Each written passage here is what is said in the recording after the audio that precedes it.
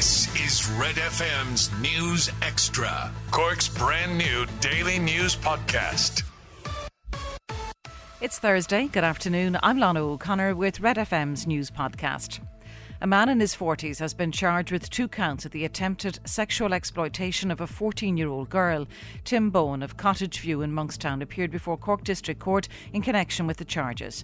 Jamie O'Hara has this report for Red FM News. The first charge alleges that Bowen attempted to communicate with a child with the purpose of facilitating the sexual exploitation of that child between July 4th and July 26th, 2019. The second charge is that he attempted to meet the child at Costa Coffee in Bishopstown on July 26, 2019 for the purpose of doing something that constituted sexual exploitation of the child. Defence solicitor Eddie Burke requested an adjournment so his client could consider whether or not he would enter a plea of guilty at district court level with sentencing at the Circuit Criminal Court, or if he would plead not guilty and be served with a book of evidence. Judge Joanne Carroll adjourned the case until March 16th and granted Bowen bail. He's required to sign on at Toker Garda Station twice a week, must surrender his passport and be contactable to Gardaí by mobile phone on a 24/7 basis.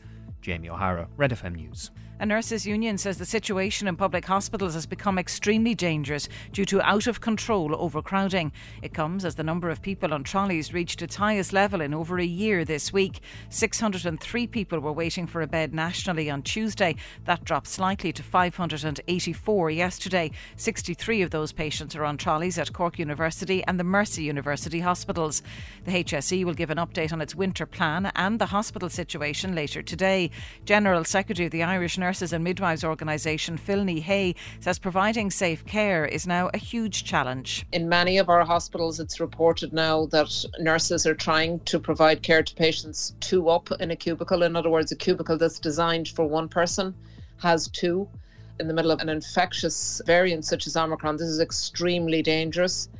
We've had the fire safety officer in some of the units. We felt that it was so unsafe. So it's out of control. Tourism stakeholders are meeting to discuss the recovery of the sector in Cork today. The event, hosted by Visit Cork at the Photo Island Hotel and Resort, is open to all people and businesses who work in the tourism sector. A recent conference hosted by Fáilte Ireland heard that there are around 40,000 job vacancies in the hospitality sector, with 30% of hospitality businesses reporting that they face closure if the staffing crisis continues. Speaking to Red FM News, Evelyn O'Sullivan from Visit Cork says some businesses in the sector are offering enhanced benefits to try to encourage people to apply for jobs. Recruitment in the hotels in particular is becoming a big issue, where even when things were returning to normal after the shutdowns, you saw that restaurants and hotels were only opening for part of the week. This was very hard for those businesses to try and run their businesses based on this, and even yesterday I saw an initiative where a hotel in County Clare was offering maternity pay and health insurance.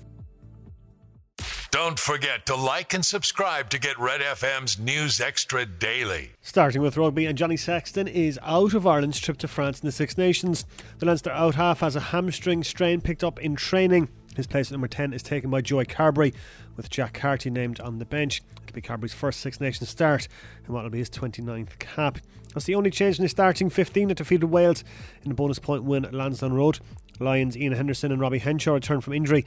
They're named among the replacements, with Ryan Baird and James Hume dropping out of the matchday 23. James Ryan, meanwhile, will captain the side in Paris on Saturday in Sexton's absence.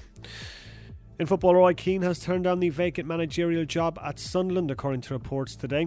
Former Republic of Ireland skipper Keane had held discussions with the League One club that he had previously managed between 2006 and 2008. However, following those conversations, Keane is now out of consideration for the role. The Mayfield man has not been in frontline management since departing Ipswich Town in 2011. Liverpool look to close the gap on Manchester City to 9 points in the Premier League tonight. The Reds host Leicester City at Anfield.